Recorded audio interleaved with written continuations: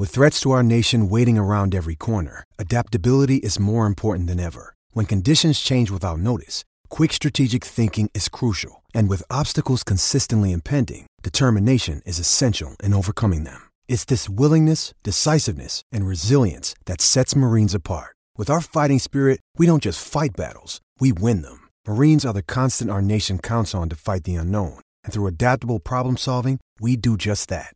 Learn more at marines.com.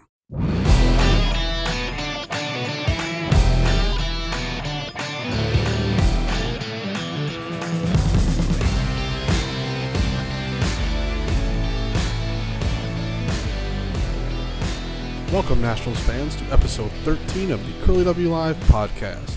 If you want to go back and listen to any past episodes, including our most recent look at the 1969 All-Star Game, head over to our blog, Curly W Live, which is curlyw.mlblogs.com, or search for the podcast through iTunes by searching Curly W Live. So we are coming to you from the Curly W Live studios, which, for the time being, are located at the Fit Team Ballpark of the Palm Beaches here in West Palm Beach, Florida.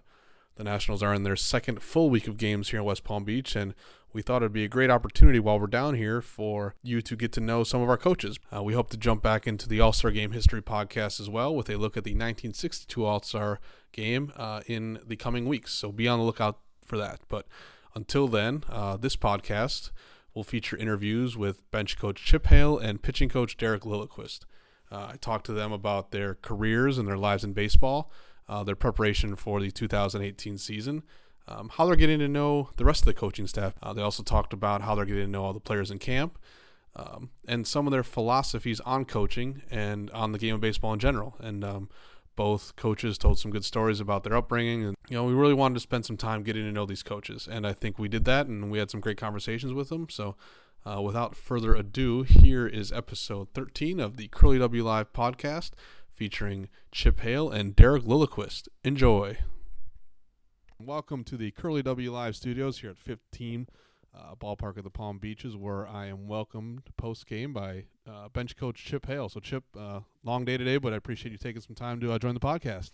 Thank you very much. And, yeah, it was long.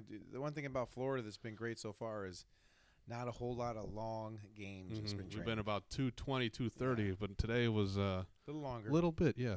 A lot of runs scored. So we got to meet you at Winterfest, and you talked to the media, and we learned a lot about you there. So kind of what I want to start talking about is your point from Winterfest until the start of spring training. What was your preparation for the season like, coming into a new organization, new coaching staff, new players? What was January, February like for you? Yeah, it was looking a lot of video.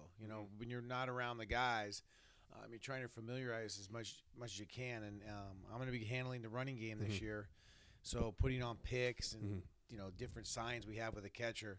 I really wanted to get an idea of our staff and how they held runners and how quick they were to the plate. Just so anything we needed to tighten up, at the start of spring training, we would.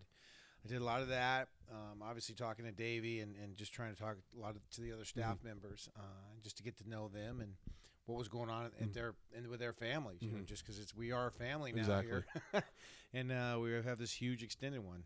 Did you know any of our coaching staff before? Did you work with any of them at any point in your career? Yeah, I knew. Well, Kevin Long and I played college baseball together at Arizona. Wow. He was a freshman when I was a junior. Okay. We won the national championship in 1986. Right. So, yeah, I know Kevin very well. Known him for years and years. Other than that, just the other guys all obviously met through baseball, respected him, and just excited to get to work with him. And you guys had I've heard you guys had a weekend down here in West Palm to get to know each other, and then some time at Winterfest, obviously. What was it a pretty good group to come together, where you guys, was it pretty quick? You guys kind of start to gel and get each other's, rhythms and things like that? It is. It's a really good group. Davey sets a tone. He's very relaxed. He wants us to have fun. He wants the guys to have fun, and so it's easy. And we're all very comfortable in our skin. We're all comfortable with what we've done. We've done this big league coaching thing. Joe Dillon's probably the newest to the coaching in the big leagues, and he's just been great. He's been like the little brother for us. And it just, what's interesting to me as an ex-manager, ex-bench coach before other places, ex-third base coach, it's great because whenever any of us see anything, it doesn't matter. It doesn't have to be in our department. Right. You know, if we see something about pitching, we'll go to Derek. We'll go to Mhm. Henry. If the pitching guys see something with a hitter, they'll go to Kevin and Joe. Mhm. So we're not afraid Right. to try to help each other out, because the bottom line in Right. this whole group is Mhm. we want to be the best coaching staff we can be, which Exactly. means we're going to help these kids out. Exactly. Now, I kind of want to take you back, like you said, your younger days, University of Arizona. But prior to that, was it baseball for you, or were you a multi-sport athlete growing up? Yeah, Okay. I played, obviously, as a kid, played Mhm. everything. Whatever Mhm. was, back in Good. those days, we didn't have, travel That's baseball. what I like to hear. Yeah. We played whatever was in season, and I did that, whether Mhm. it was football, basketball, wrestled in junior high school. Mhm. I grew up in California, and what happened is Proposition 13 passed, and it was interesting because they took away all our sports. Wow. We got to pick one sport, so the school picked wrestling, so I wrestled. Okay. And then played high school football Okay. and baseball pretty much. And then you went on to University of Arizona, where you mentioned 1986. You were the co-captain of the national championship team. Right. That was a big year for both of us because the year I was born. Not to make you feel old, but it's a special year. Then you right. went on to have played in the big leagues for 7 seasons, and then you made the transition to coaching. And I kind of want to learn from you a little bit, like, what got you into coaching? Were there any coaches along the way that inspired you Right. to do it? What was your thinking along Yeah. those lines? Well, it's funny because when I went to the University of Arizona, I just planned on getting my degree and Mhm. working in real estate or finance, whatever it was. I got Mhm. I got a degree in real estate and a degree Wow. in finance. Nice. And then as college kind of started to transpire, and I really loved watching Coach Kendall Jerry Okay. Kendall was our head coach, and he was such a great man and a great Mhm. coach. I started to think, man, I would love to do something Okay. like this. Then got into pro ball Mm-hmm. and was lucky enough to go A ball, double A, triple A, the big leagues. And each coach I would just watch, and Right. try to pick their brain. And I kind of knew, I think, by the time I got to triple A, that I think Mhm. I was going to try Right. to stay in the game. It took a lot of convincing to my wife Nice. to do it because we knew we would have to go back through the minor Right. leagues again. Okay. So probably then. Do you remember the first time, whether it was on the field or in the coaching ranks, that you met Davey Martinez? It was probably, what I remember is coaching. Okay. Probably the most is when he was with Tampa with Joe, Okay. and just knowing him and respecting them Mhm. and what they were doing over there. Right. And a lot of times people, give a lot of credit to Joe Madden, which he deserves, Mhm. a lot of it. But I knew Joe real well because I did play a spring in Anaheim, Okay. so I knew Joe really well. Mhm. And I think a lot of the things that Joe gets a lot of credit for, Davey brought yeah. there. Mhm. And you're seeing it here, Mhm. the looseness, the Yeah, fun, exactly. and getting guys to play the best they can because that's how they do it. Right. It's not under a real pressurized situation. Exactly. Now, for the most part in your coaching career, other than your stint with the Mets, you spent in the AL, NL West, West Coast guy. Were you nervous at all about coming to a new division, a new side of the country, spring training in Florida? Was there anything that kind of gave you a little bit of pause, or are you pretty much been gung ho from the start? No, gun ho, Okay. because number one, I was with the Mets, like you said, Right. and I experienced Florida, but my whole playing career, Yeah. except for one spring, I spent in Florida. Oh, okay. So I was used to So you're Florida. used to it. Yep. I have no issue with it, and my Mhm. kids are pretty much. They're all gone. At Okay. least my youngest is in college. Okay. So it wasn't as bad. That's why I went back Mhm. after the Mets Mhm. to Oakland so I could be back there more. Now, do you do anything, in terms of prep for the season, because it is kind of a new division for you? Like, Mhm. are you focusing on the NL East a little bit more, like to try to learn and try not maybe catch up a little bit, or because it is a new division for you? Yeah. Right. Well, luckily last year in the being in the AL West with Oakland, we played the NL East. Oh, okay, an interleague play. Okay, In so the that league. helps. So nice. I got a good look at everybody, Mm-hmm. including the Nats. Right. So that helps. And then you're exactly right. You Mhm. have to, as we start playing these Right. games, and when the rosters start to come Right. together, we as a coaching staff will really look at Right. each team and try to break it down. Going back to your Oakland days, at a fan event this offseason, Sean Doodle absolutely raved about you. And he was so excited to bring you onto the staff. A lot of great things to say about your relationship. I guess what has it been like coaching Sean or being with Sean in Oakland and then here, and kind of what makes your relationship to make him that excited? What makes it so special? Well, it was great because in Oakland, remember, he was a position player. And he was a Right. good Oh, yeah. position player, and he just could not stay healthy. Yeah. So the organization was really, really good about changing him Mhm. over. And his first year of pitching, we had him in the Right. big leagues. Yeah. He came to the big leagues and was a big part of us winning the division. Mm-hmm. And it was incredible. And just like Mattson, same way. Yeah. these guys care so much about their teammates. They care so much about winning and doing the right things. Right. And when you have kids like that on and off the field, it just makes it so much fun. So, and we have a lot of those guys here. And now, kind of along those same lines, how do you get to know, as kind of the new guy in air quotes, how do you get to know the 61 guys we have in camp? You just talk to them. Yeah. You communicate. You joke around. See how far you can push it with some guys. Right. You know, some guys. You learn that pretty quickly. Some guys you look at and they seem a little bit, you know, they don't. But really, you just try to loosen them up and you know, learn a little bit. And as we move on here through spring training, Davy's gonna have some family events. Bring the families out for some breakfast and lunch, and we'll get to meet them. And cool. I think that's one thing we forget about. These guys have a whole life. Yeah, man. Not just this. So tell fans a little bit about your role as bench coach. You know, kind of what's your process like now in spring training, and then have you and Davey talked about what he's kind of wants out of you or what you want from him going forward in the spring? Right. I think the biggest thing we talk about a bench coach is just supporting the manager. Right. And whenever he needs whatever at any moment, you're there for him. Advice, obviously, on a pitch by pitch basis. You know, you got to be close to him.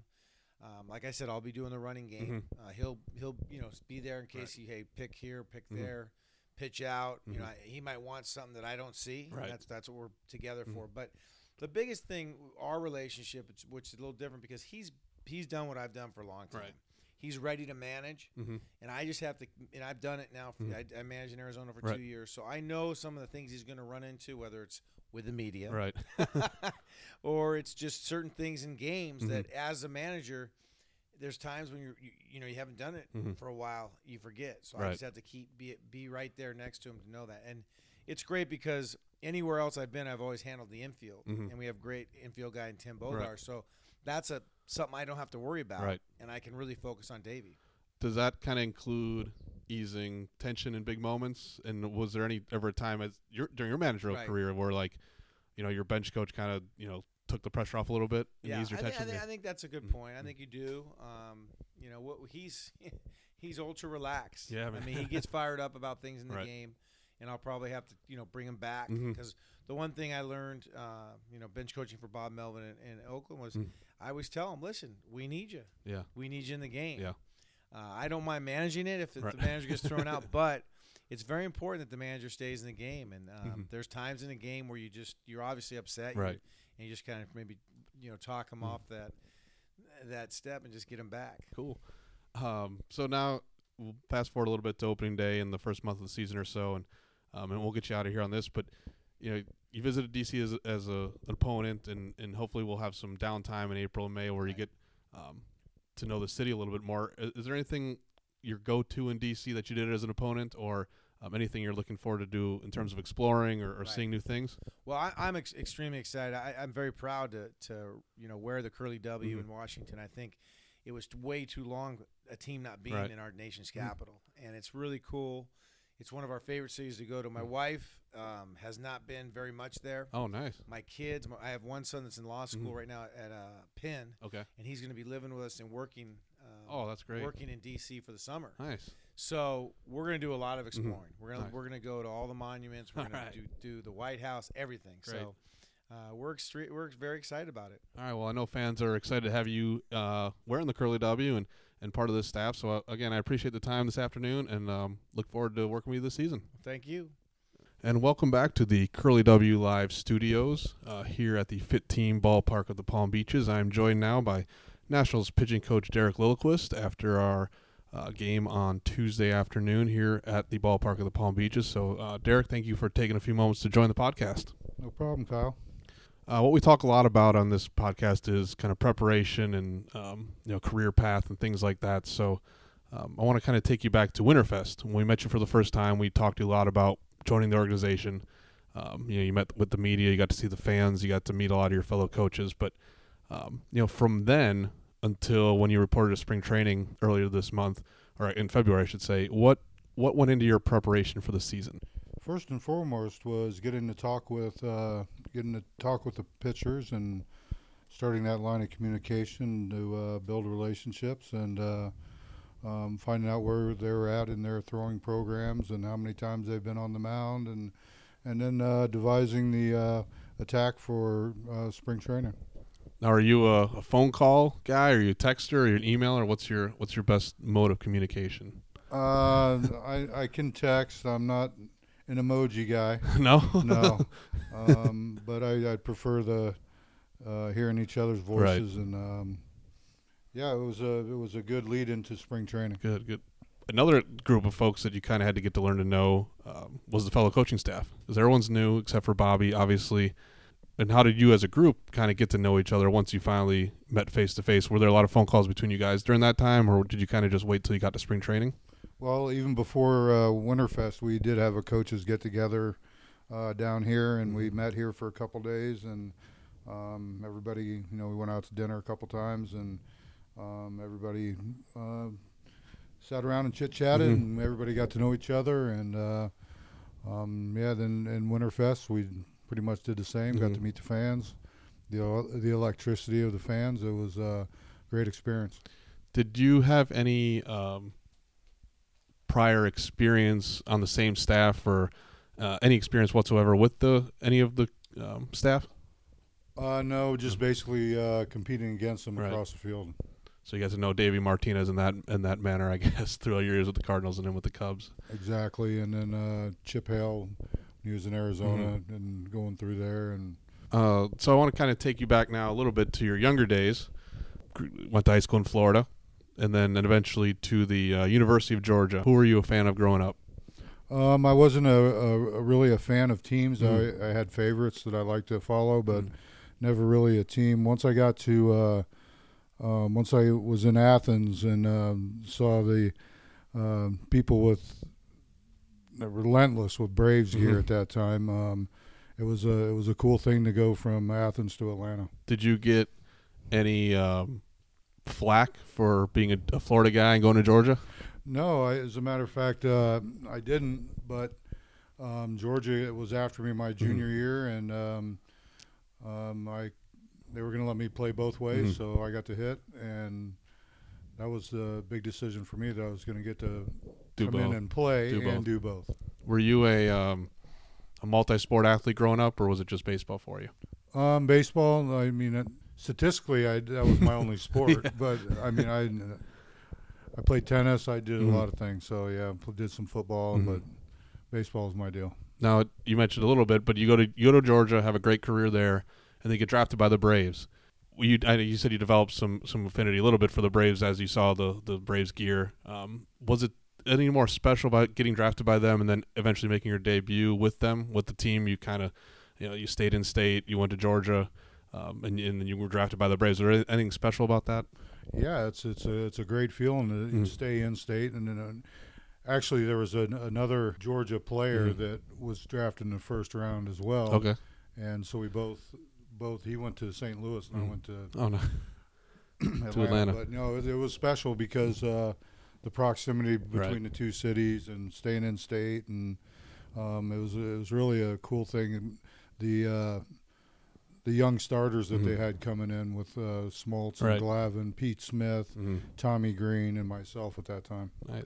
How much did you learn from those guys? I mean, obviously the staff was great, and we all know their story, but were you kind of like a fly on the wall, or did you try to learn as much as you can from those guys? Yeah, I mean, even guys today, they learn more from their peers than anything else.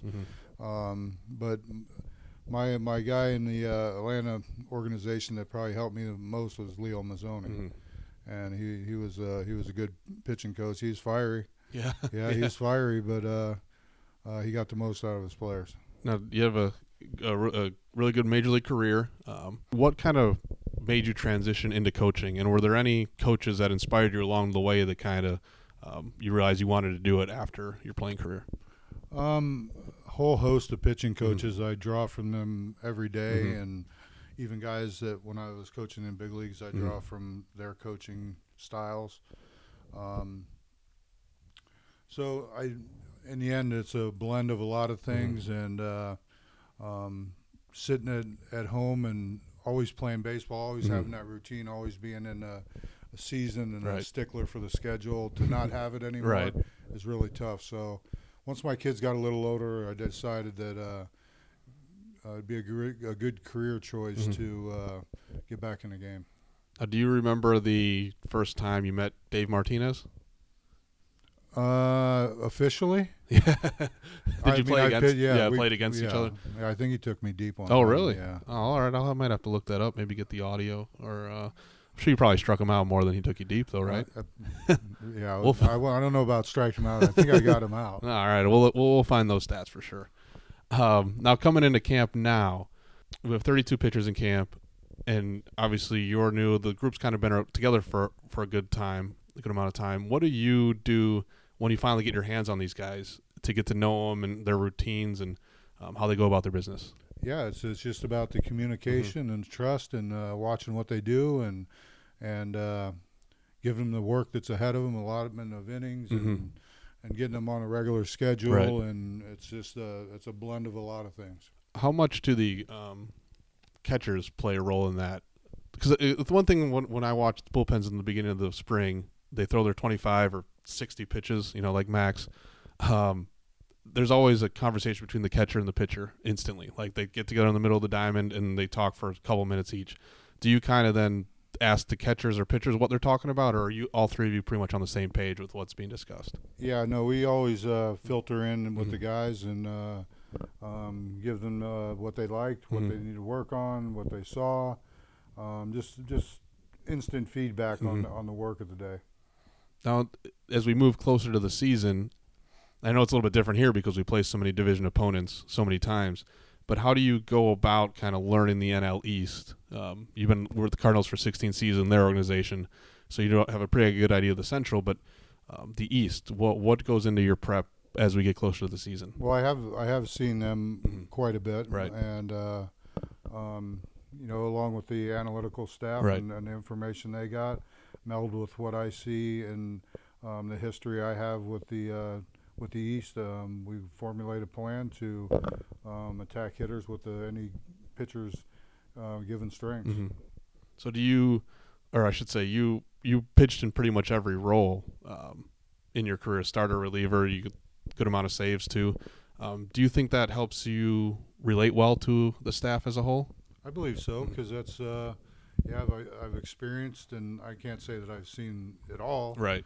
Because you see something new every day.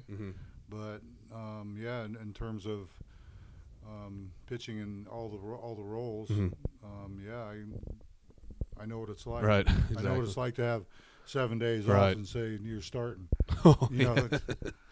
As a reliever. Right. Exactly. So mound visits. I think everyone is kind of curious what goes on between the pitching coach and the pitcher, catcher, the infielders.